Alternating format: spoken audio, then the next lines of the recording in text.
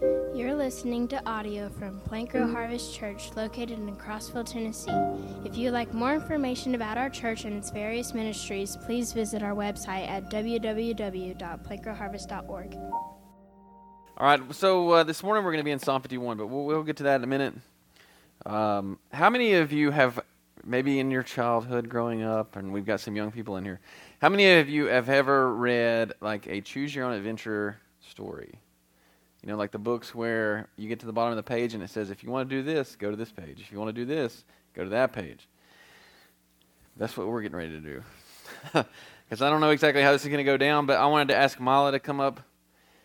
If Mala would please come up. Oh, I'm going to have to pick somebody else. Mala, you're going to want to come up. No? All right. Man, I was really hoping for that age demographic.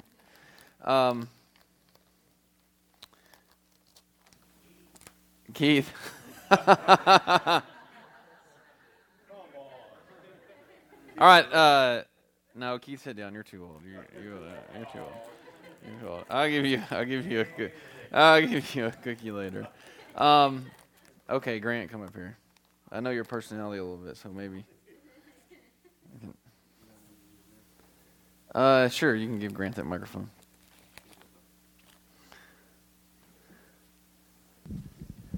Okay, first off, Grant, I want you to tell the crowd that you have no idea what's about to happen. Do you know what we're about to do? Okay, so this was not set up. This was not planned. So I got a question for you. Turn the microphone. Is it on? Okay. All right, I got a cookie right here. It's a good cookie. It's not the regular. It's the chocolate in the middle. It's the real Oreo. So here's the deal, okay? I'll give you this cookie right now. You can have this cookie. Or you can wait until the service is finished, and I'll give you two. So you can have this cookie right now that you see, and you can eat it right now, or you can wait till we're finished, and I'll give you two. So I want you to tell everybody here what your choice is going to be. Wait. You're going to wait for the two cookies? All right, you can go sit down. Thank you, sir. And so we have chosen our own adventure.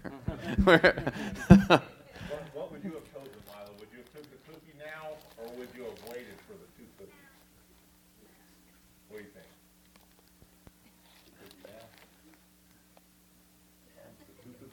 That's impressive.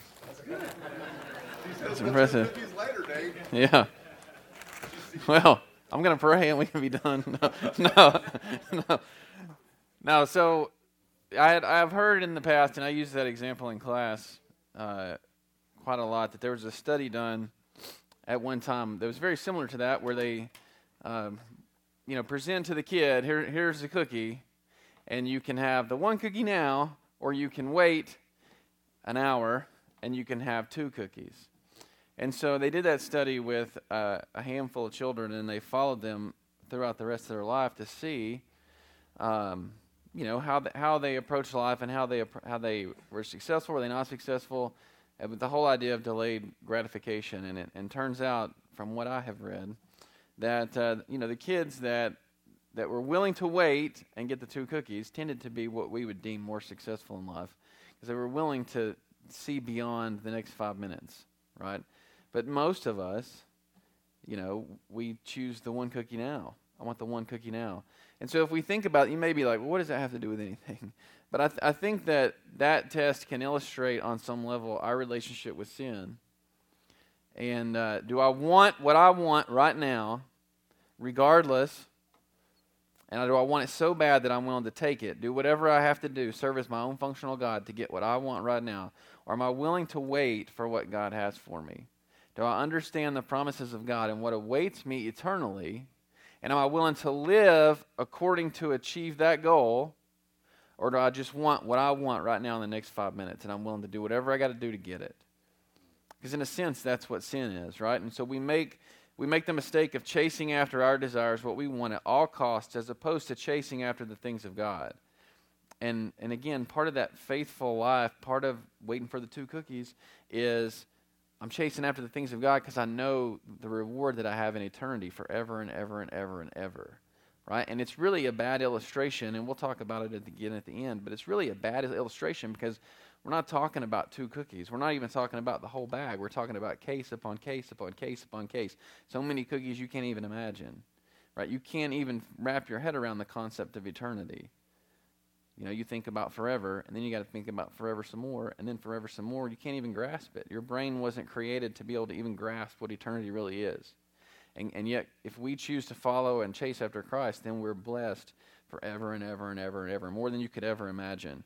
In Philippians 3:8, Apostle Paul, he just said, basically, in a paraphrase version, that I consider everything in my life, the good and the bad, everything, complete garbage outside of knowing and following Christ. So he laid his desires aside to chase after the things of Christ. He even considered all the blessings that he had in the short term, in the material.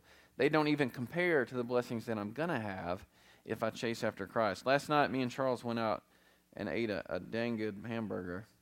But I was talking to him on the ride back, and he reminded me of Peter when he was walking on the water, when Jesus asked him to walk on the water. And so Peter saw Jesus, and Jesus said, "Come on, Peter." And I don't think Peter thought that out very well, but he just hopped out of the boat and went. And what happened was Peter began to walk on the water. It's remarkable. I mean, think about you walking on water. That's pretty crazy. But quickly, Peter became focused on everything else, on the wind, on the waves. And what happened when he did that, he took his eyes off Jesus, and that's when he began to sink. And the reality of the situation is that we're no different. I'm no different. You're no different. And when I begin to take my eyes off Jesus, that's when we find ourselves in trouble. So this morning, what I want to do is try to accomplish two different things. The first is I want to encourage you to play the long game.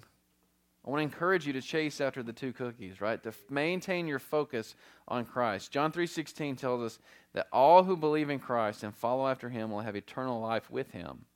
And there's no greater reward than that. That is life as it was originally intended to be lived. It's what you were designed for. But too often we become distracted, and I think that Satan's greatest tactic is just distraction. He doesn't have to turn you into the axe murderer. He's just got to distract you and take your eyes off Jesus. That's all he's got to do. And too often we fall victim to that. That's what Peter did. That's when he began to sink. Ephesians 4:1, it says, "Walk in a manner worthy of your calling." Paul is talking to the believer. He says, you were called to live life a certain way. You were called to chase after Christ. And so I want to challenge you this morning. That's step number 1. I want to challenge you to chase after the things of Christ. Walk worthy to your calling. Your calling wasn't to chase after the 1 cookie, the 1 desire right now, right in front of you. It's not what you're called to do. You're called to chase after greater things.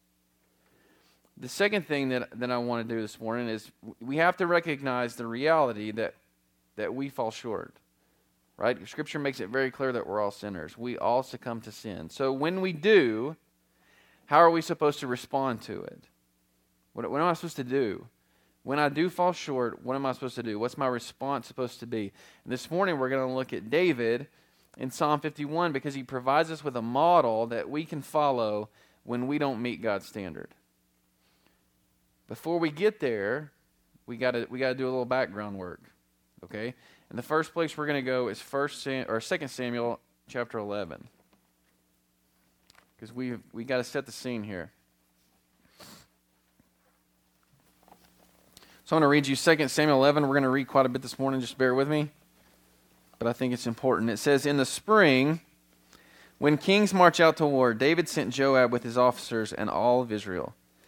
They destroyed the Ammonites and besieged Rabbah, but David remained in Jerusalem. One evening, David got up from his bed and strolled around on the roof of the palace.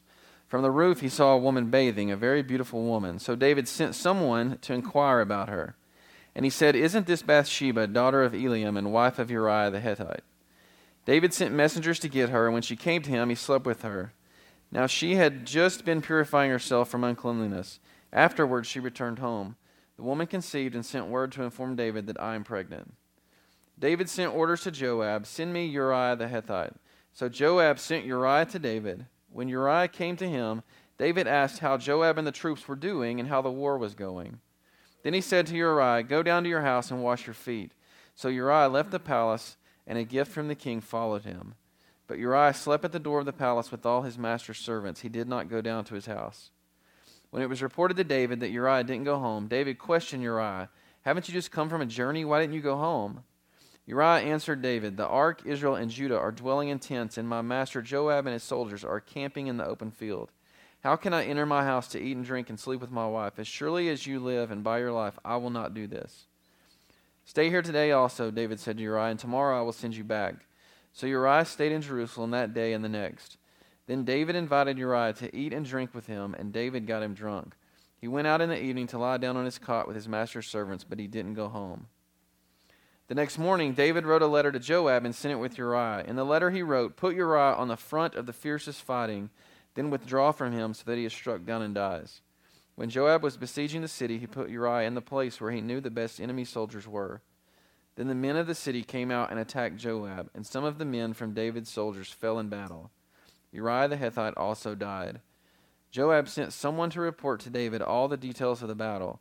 He commanded the messenger, "When you finish telling the king all of the details of the battle, if the king's anger gets stirred up and he asks you, 'Why did you get so close to the city to fight?' didn't you realize they would shoot from the top of the wall? At Thebez, who struck Abimelech, son of Jerubasheth, didn't a woman drop an upper millstone on him from the top of the wall so that he died? Why did you get so close to the wall? Then say, 'Your servant, Uriah the Hittite, is dead also.'" Then the messenger left. When he arrived, he reported to David all that Joab had sent to tell him. The messenger reported to David, "The men gained the advantage over us and came out against us in the field, but we counterattacked right up to the entrance of the city gate. However, the archers shot down on your servants from the top of the wall, and some of the king's servants died. Your servant Uriah the Hittite is also dead." David told the messenger, "Say this to Joab, 'Don't let this matter upset you, because the sword devours all alike. Intensify your fight against the city and demolish it. Encourage him.'" When Uriah's wife heard that her husband Uriah had died, she mourned for him. When the time of mourning ended, David had her brought to his house. She became his wife and bore him a son. However, the Lord considered what David had done to be evil. So the purpose of reading that whole chapter is you see the story of David as he falls into sin with Bathsheba. He's chasing the one cookie, right? He sees right in front of him what he wants in that very moment, and he does whatever he has to do to get it. And I want you to notice a few things from chapter 11. The first is that very first verse. It says, "In the spring, when kings march out to war, David sent Joab with his officers and all of Israel. They destroyed the Ammonites and besieged Rabbah, but David remained in Jerusalem." It says very clearly, this is the time of year when the kings go out to war. But what did David do? He didn't go. So there's a lesson there to learn that when I step outside of what God has for me, I'm going to run into trouble. It was David's time as the anointed king to go to war. And instead, he stayed at home and sent his men without him. And what happens is David falls into sin. In verses 2 through 5, you see his initial sin. So he gets up, he's walking around. It's a lot like, it's probably a very bad analogy, but you turn on the TV and you just start flipping channels. You got no purpose. You're just wasting time. Nothing good is going to come of that. You're just asking for it. Right? And David's strolling around. He's not doing what he was supposed to do. He's just killing time, and he runs into trouble. He spies Bathsheba, and the wheels start turning. He's the king. He's got the authority. He can send the messenger. He can tell her to come, and she can't refuse. Everything is in his favor.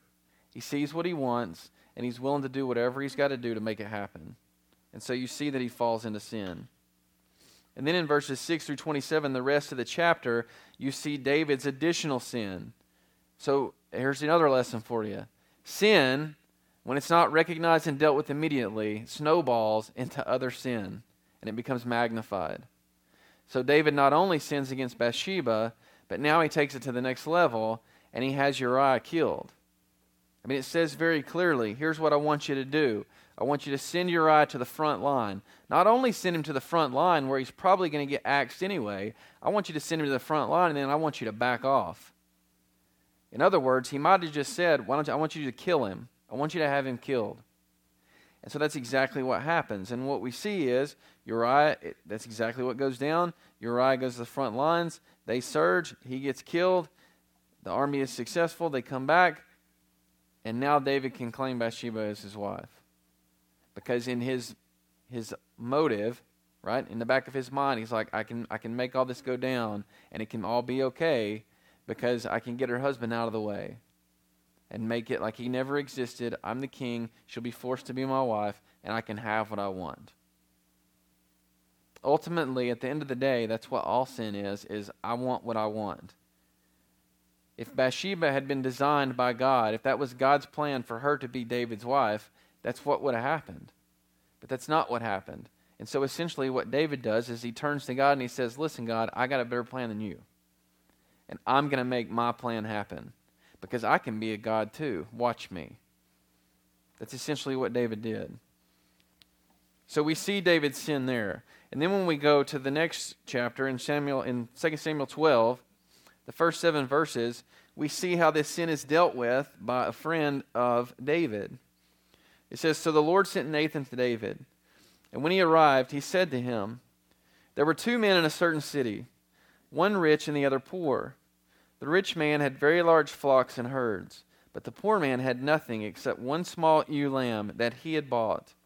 He raised her, and she grew up with him and with his children. From his meager food she would eat from his cup, and in his arms she would sleep. She was like a daughter to him. Now a traveler came to the rich man, but the rich man could not bring himself to take one of his own sheep or cattle to prepare for the traveler who had come to him. Instead, he took the poor man's lamb and prepared it for his guest. David was infuriated with the man and said to Nathan, as the Lord lives, the man who did this deserves to die, because he has done this and shown no pity. He must pay 4 lambs for that lamb. Nathan replied to David, you are that man. So we have an interesting story here. We've seen the sin take place. We've seen David take this sin to the next level. It says very clearly at the end of chapter 11, the Lord considered what David had done to be evil. And now we get Nathan, this prophet and friend of David, that comes to David and calls out his action. And it's interesting how Nathan does it. Nathan tells him a story. He just tells him a story. He said, hey, David, I got a story I want to tell you. Tell me what you think of this. He says there was this rich man and this poor man. This rich man had the largest flocks that you could ever imagine. But this poor man didn't have anything except one lamb, one small lamb. And that lamb, David, that lamb meant everything to him. He raised it, he grew it up with his kids, he gave it a name, he fed it, it slept with him. It's basically a family pet. It's all he had. And so this rich man has another wealthy man come to town, and he wants to treat him right. He wants to be hospitable. But even though he's got this entire large flock, all that he could choose from, he refuses to take one of his lambs and prepare dinner for this guest. So what he does is he goes over to this poor man, and he takes the only lamb that he had, and that's the lamb that he prepares so he can be hospitable to this guest that he has from out of town. Completely crushes the family. Remember, it doesn't say that in here, but if he fed it and it drank out of his cup and he slept with it, I guarantee it had a name. They knew that lamb. It was like a child. It was like the dog. If you want to ask Charles the story later, it was like the dog that accidentally ran into Charles's van and the lady lost her mind because it was like her child.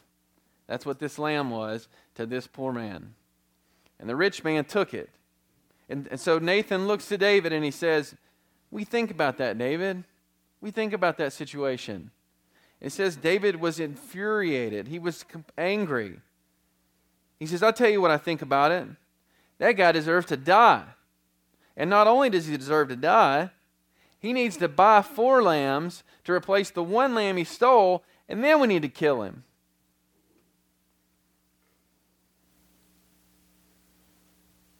Don't lose sight of the fact of how remarkable is the actions of Nathan here. Because it's very easy to read this passage and to lose sight of the fact that Nathan knew very well who David was. He knew that David was the king. He knew that if he walks in and tells this story and David doesn't like it, all that has to be said is take this man away. Take him away. Kill him. How dare he come in here and say that to me? That's all that would have had to happen. And yet, what does Nathan do? He says, I see what's wrong. I know that the Lord sees it as wrong, and it's got to be dealt with. And I'm going to deal with it. Regardless of the cost. We read in Esther last week, very similar situation. Esther goes in. King doesn't like what I'm going to say. It's the end of Esther. Nathan goes in. If David doesn't like what Nathan says, it could be the end of Nathan. But Nathan says, I see sin and it's going to be dealt with. The first thing, so we're talking about how do we appropriately respond to sin? And I got 7 steps listed on the board. You can write those down later. But the first one is sin's got to be dealt with. Sin's got to be dealt with.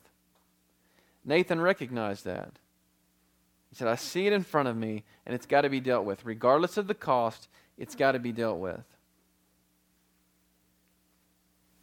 He looks at David, and he says, yeah, David, that's not a good story, is it?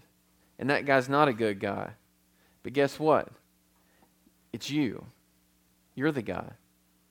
Now, the interesting thing about Scripture is that we get the complete story. And you get an inside look at what's going on in the heart of David. Because if we go over to Psalm 51, which is where we're going to spend the rest of our time, what you get in Psalm 51 is essentially a journal entry from King David. So we've seen how Nathan responds to sin. I'm going to deal with it. And he confronts David. But the question is, how does David respond? So David's confronted. How does he respond to what Nathan charges him with? And that's what we see in Psalm 51. It says, be gracious to me, O God, according to your faithful love, according to your abundant compassion. Blot out my rebellion, completely wash away my guilt, and cleanse me from sin. For I am conscious of my rebellion, and my sin is always before me.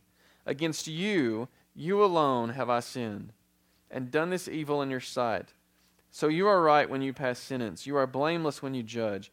Indeed, I was guilty when I was born. I was sinful when my mother conceived me. Surely you desire integrity in the inner self, and you teach me wisdom deep within. Purify me with hyssop, and I will be clean. Wash me, and I will be whiter than snow. Let me hear joy and gladness. Let the bones you have crushed rejoice. Turn your face away from my sins, and blot out all my guilt. God, create a clean heart for me, and renew a steadfast spirit within me. Don't banish me from your presence, or take your Holy Spirit from me. Restore the joy of your salvation to me, and sustain me by giving me a willing spirit. Then I will teach the rebellious your ways, and sinners will return to you. Save me from the guilt of bloodshed. God, God of my salvation, and my tongue will sing of your righteousness. Lord, open my lips, and my mouth will declare your praise. You do not want a sacrifice, or I would give it. You're not pleased with the burnt offering. The sacrifice pleasing to God is a broken spirit. You will not despise a broken and humbled heart. In your good pleasure, cause Zion to prosper. Build the walls of Jerusalem. Then you will delight in righteous sacrifices, whole burnt offerings. Then bulls will be offered on your altar. So what you see here is David's response. In the most intimate fashion possible. Again, it's like a journal entry. You get to open David's diary right here. So how does he respond to his own shortcomings? How does he respond when he doesn't meet the standard of God? The first thing that we have to note in this whole psalm is the very first verse. David's opening statement. It highlights the character of God. It tells us who God is. He says, be gracious to me, God, according to your faithful love, according to your abundant compassion. Blot out my rebellion.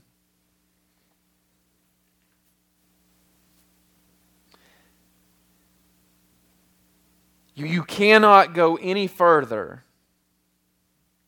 until you understand what's going on in this very first verse. You cannot respond to sin, it's impossible, without first the character of God.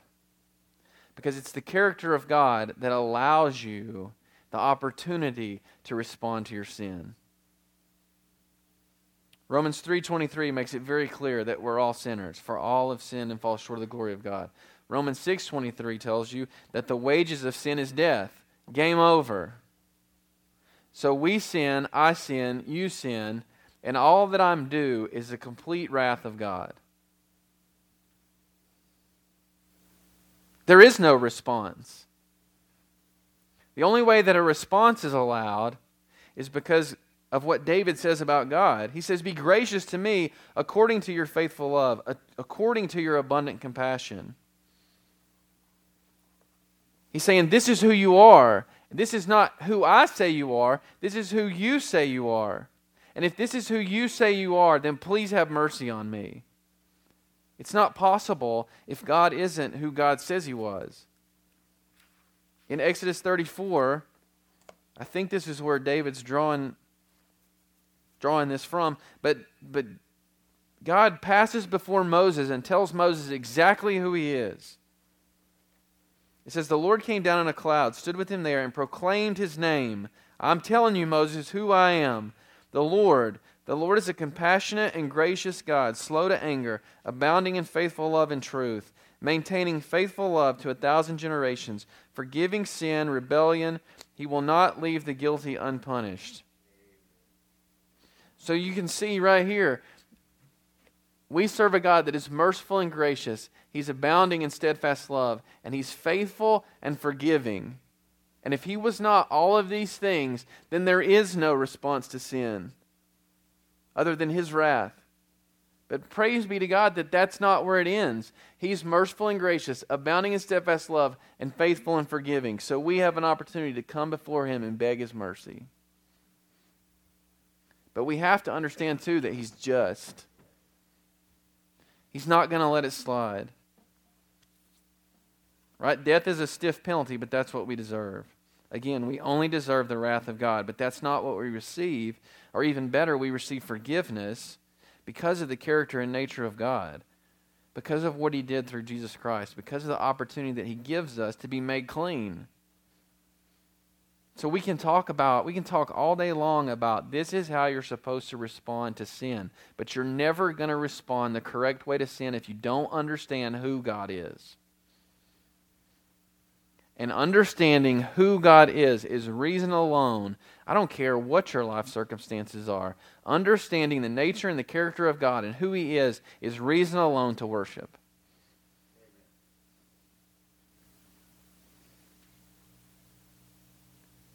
So we know that David was called a man after God's own heart.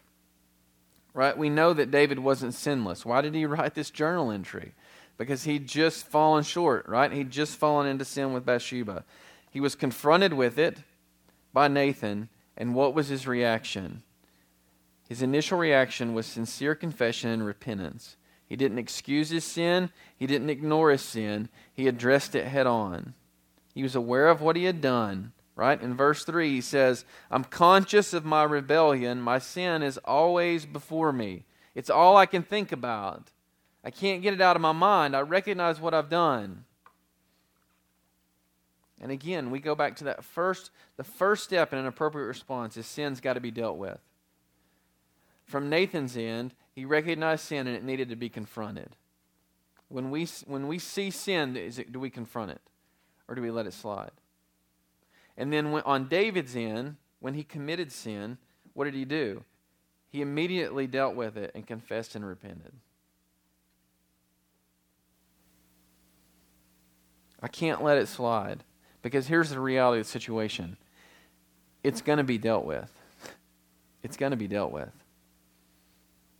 I can deal with it now or I'll be forced to deal with it later.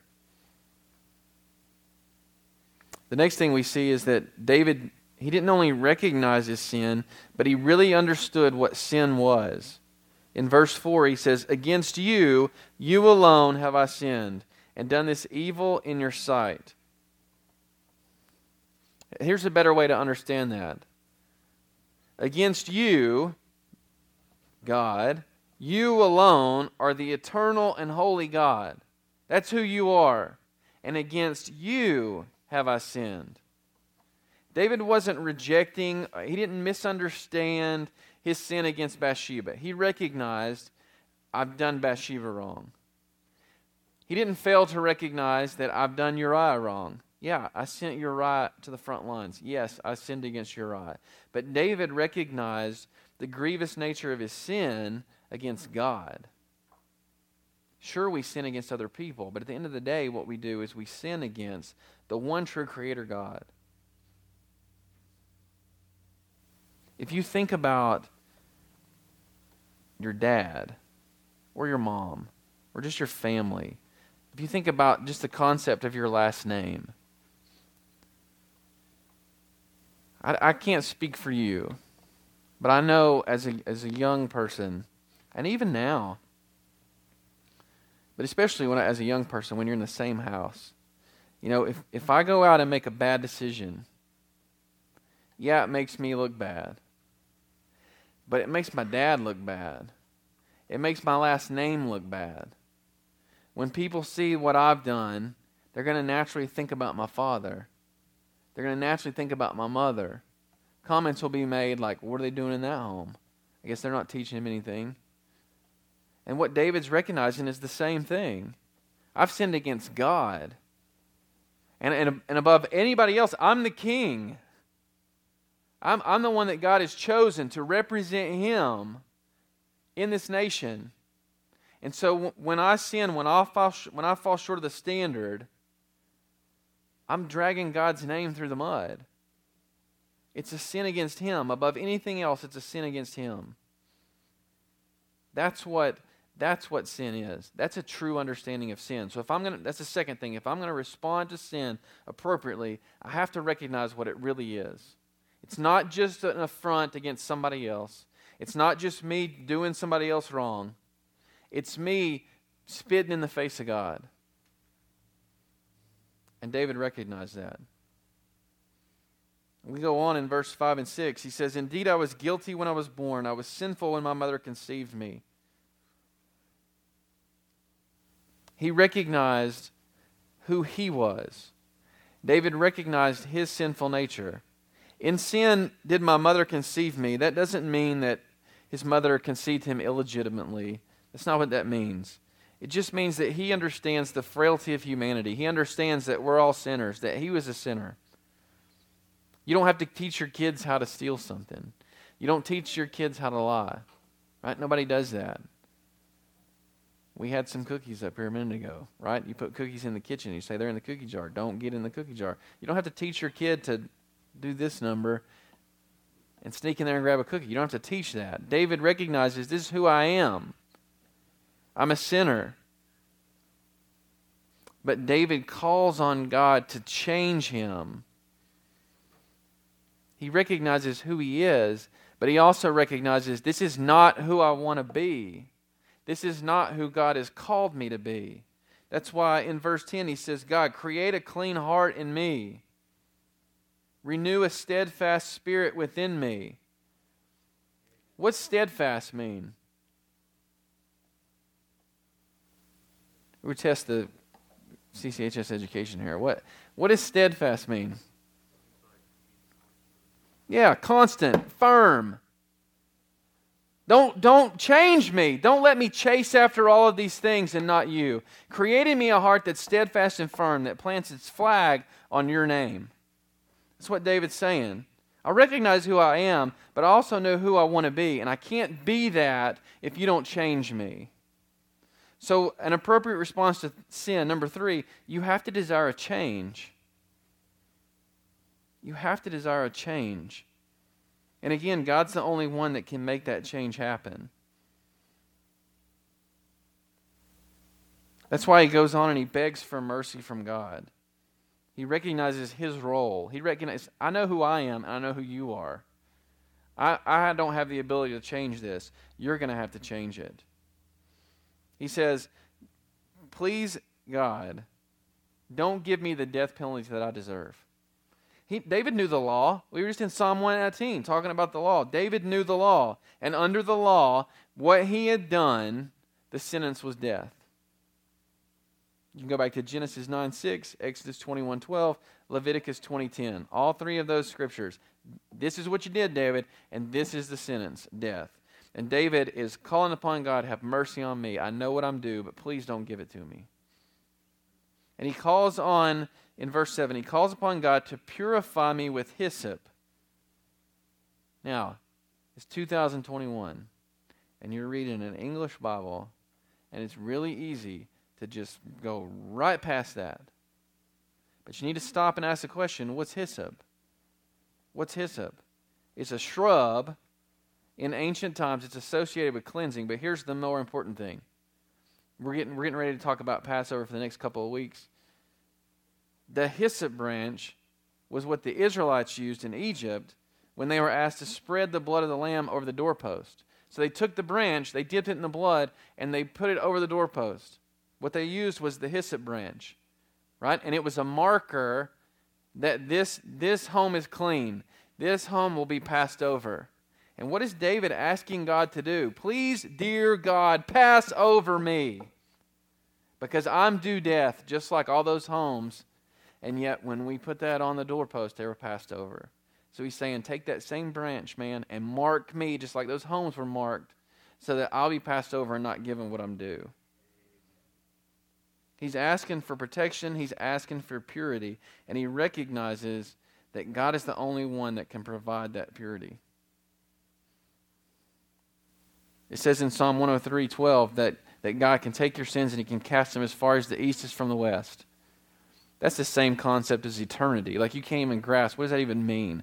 As far as the east is from the west. As far as you can go in that direction and never be seen again. So the fourth step is you have to recognize God as the purifier.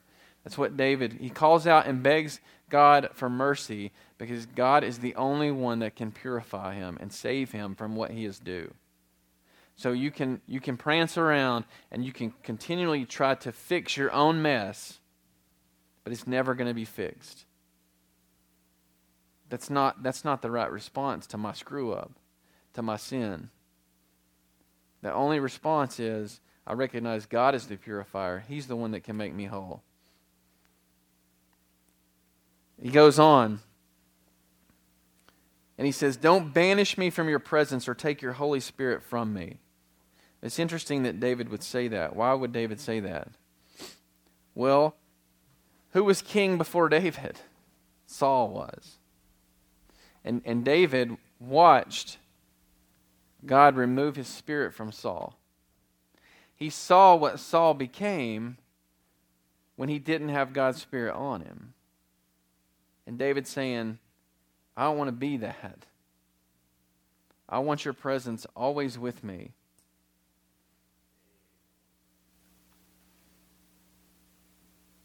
The Spirit, it left Saul because Saul rejected God. And David's saying, I've screwed up. I'm confessing my screw up. But I'm not rejecting you. Please do not leave me. He wanted the presence of God to be in his life, and he recognized that his sin was a hindrance to that, and he wanted the remedy. It's very similar. I am a self-professed weirdo because, at least at this point in my life, I think that Exodus is probably my favorite book in the Bible. And I've told that to a couple people, and they're like, what's wrong with that guy? But in Exodus 34, it's the same picture. It's the same picture. When Moses comes down from Mount Sinai and the Israelites are messing around with the golden calf. And so Moses turns right back around and he goes up the mountain. And God says, listen, Moses, I'm a faithful God and I'm a God of my word. And I told you I was going to give you the promised land. But I've seen enough of this garbage. And I'm going to send you, but I ain't coming. Because I'm not going to be associated with this filth. And what happens? The same thing that we see happen here. David said, please, God, don't leave me. Moses looks at God and says, listen, if you ain't going, we ain't going. Because what is it that marks us? What is it that makes us different? What is it that purifies us? What is it that makes us special? It's your presence. It's not some land. It's not all this milk and honey that you're talking about. It's you. And so if you're not going, we're not going. David's saying, please do not leave me, because you are what makes me distinct. So if we want to respond to sin appropriately, we have to have this desire to constantly abide in Christ. We must never want to leave His side. It's the same thing that we were talking about at the very beginning. Peter on the water. If I'm abiding in Him, I'm not sinking. I'm not asking for trouble. But when I take my eyes off of Christ, I'm going to run into problems. David had lived that firsthand. And now he's saying, please do not leave me. It's interesting, too, that David didn't want God to forgive his sin. He wanted Him to change him, right? Restore me to the joy of your salvation. He wanted change, but he didn't want change just for him. He says, help me bring others back to you. So David's request, this cry from David, is not a selfish cry. He recognizes, especially as the king, but I would argue heavily that this is applicable to every one of us in the room today. He recognizes that my actions have an impact. One of the greatest, if there's anything that my parents ever taught me, is that every action you take has an effect on somebody else. And one of the greatest lies of our culture today is that you can do what you want to do, and you can do what you want to do, and it doesn't affect anybody. Well, what harm is that? Everything you do has an effect on somebody else. And David recognized that my sin, especially as the representative, as the chosen king of Israel, will lead other people astray. Well, if the king can do that, why can't I do it? He says, God, I want you to change me so that I can help bring others back to you. Don't just change me for my sake, but change me so that you can use me as a tool to bring other people closer to you. So if we want to respond to sin appropriately, it has to be done with a heart for others as well. Then the last thing that we see is that David was a man of thanksgiving. He trusted in God, and he sets himself to praise Him. It says he's going to joyfully sing, Lord, open my lips, and my mouth will declare your praise. My tongue will sing of your righteousness. Notice something right here. God, there's no response. God has not responded yet. But David is so certain of the God he serves that he's going to worship because he knows what the outcome is going to be. He has faith that God is who He says He is, that He's faithful, that He's abundant in compassion, that He is a God of mercy, that He will blot out his sin. And David says, I'm going to sing your name, I'm going to declare your praise. He says, I understand that what you're truly after is my broken and humbled heart. It's interesting here that he says, you don't want a sacrifice. What's he talking about? If you go all the way back through the Old Testament, especially the first 5 books, I mean, all you see is sacrifice, sacrifice, sacrifice, sacrifice. And now David's saying, you don't want a sacrifice? He says, you don't want one or I would give it. You're not pleased with the burnt offering. The sacrifice pleasing to God is a broken spirit. You will not despise a broken and humbled heart. Yeah, God wants to sacrifice, but the sacrifice that He wants is that you are humble and that you will seek Him out with a broken heart that is committed to Him. Even the sacrifices that we see in the Old Testament, they serve no purpose if the heart's not right. So the last thing here, if we're going to appropriately respond to sin, we have to be humble, we have to be full of thanksgiving, and most of all, we have to worship. Again, that takes you back to the very first thing. God's character alone is the only reason that I'm allowed to respond to sin anyway. Because all that I'm doing is His wrath. But God being who God is, He allows me an opportunity to humble myself, to praise Him, to worship Him, and to have a heart full of thanksgiving. because that's what he's after. He's after my heart. So this morning, speak to a couple different groups here. As a believer in Christ, if I'm in the room this morning and I'm a believer in Christ, the question is, am I playing the long game? Am I maintaining a focus on Christ and the eternal reward that awaits me? Because Jesus said in his very own words, if you do that, you'll bear fruit. You'll bear fruit for my kingdom if you abide in me. I know Dale's a big fan of Pilgrim's Progress, and if you haven't read that book, read it. But Pilgrim is on this mission to get to the celestial city, and he is so locked in on where he's trying to get. This is the eternal reward that God has for me, that he stays the course. And he encounters all these people on the way that are focused on all these other things that so easily get off the narrow path. And the only reason that Pilgrim is able to stay on that narrow path is because he's focused on the prize. And that's what you're called to do. Don't chase after the one cookie when you can have the case upon cases of cookie that await you in eternity. And here's the truth about one cookie. One cookie never satisfies. Never satisfies. I mean, I'd love to meet the person in here.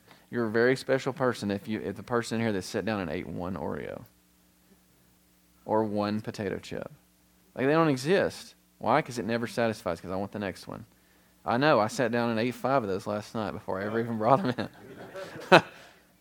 So you chase after the one cookie, you're never satisfied. The reality is that we're going to sin, right? Even as a believer, you're going to fall short. But how we react is crucial. How we respond to our sin is crucial. 2 Corinthians 5:20 says, therefore we are ambassadors for Christ, God making his appeal through us. Do you understand the gravity of what's being said right there? God making his appeal through you. If he's making his appeal through you, what does his appeal say when you walk out that door? How do you address your sin? Do you confess it and repent, or do you hide and excuse it? Do you understand it as an offense to God, or do you just see it as this minor offense against somebody else, no big deal? Do we run from it, and do we run from God, or do we run to God when we're confronted with our sin? See, David ran to God. Nathan smacked him around, and he immediately ran to God. That's the right response. And then do we trust God's character enough to praise him even in the midst of dealing with our sin, right? Because our sin has consequences. Even though we're forgiven, our sins have consequences. But do I trust God enough, and do I trust his character enough to praise him? 1 John 1:9-10 says, if we confess our sins, he's faithful and just to forgive us our sins and to cleanse us from all unrighteousness. Verse 10 says, if we say we haven't sinned, we make him a liar, and his word's not in us. How you deal with sin matters. So the second group, maybe you're here this morning and you've never responded to your sin ever. Scripture calls that being dead in your sins. We looked at Romans 6:23 earlier. It tells us that the cost is death. Physical death, spiritual death. Spiritual death is just eternal separation from God. That's a life of torment as opposed to the life that God designed for you to live. God sent his Son, Jesus Christ, to live a perfect life, the life that you couldn't live, so that he could suffer death on a cross that would serve as your punishment for sin and provide a way for you to avoid what you're due and give you an opportunity to claim eternal life with him. That's something that you can do today by responding to your sin, by confessing your shortcomings and committing your life to Jesus. And the truth is, maybe that doesn't make perfect sense. Maybe that doesn't make perfect sense to you this morning. But somewhere deep inside you know, I need to act. I got to do something. If that's you, we'd love to talk to you this morning. Don't wait to deal with your sin until it's too late. Ray showed me something this morning, didn't even know that it was going to apply, but he showed me something this morning, a quote that said, most people who wait till the 11th hour to get right with God die at 10:30.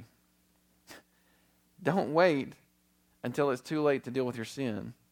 God has brought you here this morning for a purpose. It's not random chance. If you get that little tug in your heart right now, it's not random chance. He's speaking to you. He's calling for you, maybe for the first time, to commit your life to Him. Or maybe He's calling you this morning just to walk closer. To give up this chase for immediate gratification, for all of these other things, these own solutions that you have, and to seek Him wholeheartedly. Here's the last thing I'll tell you this morning. A month ago, Psalm 119 called us to revival. Revival will not take place if sin's not dealt with. So we can't speak out of both sides of our mouth. We can't say on one side, I want revival in this place, and then on the other side, not deal with the sin that's in this place. May this place be a place that treats sin seriously and longs for a closer walk with our Lord.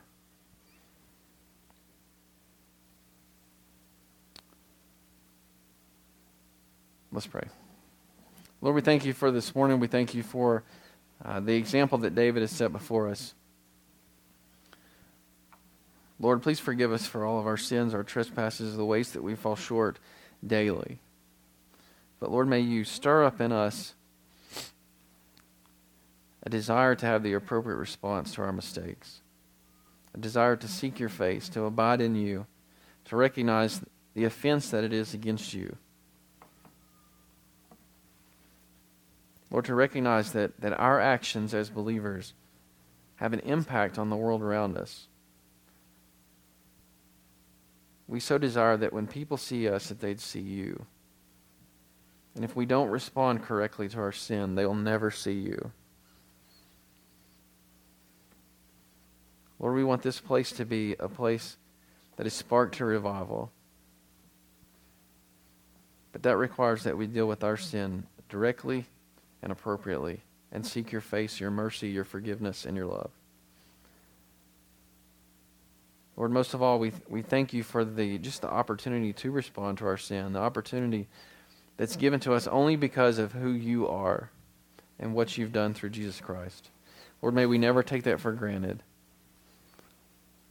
And may we desire to play the long game, to seek after you and the eternal reward that you have promised us, so that it drives every step that we take each and every day. In Jesus' name I pray. Amen.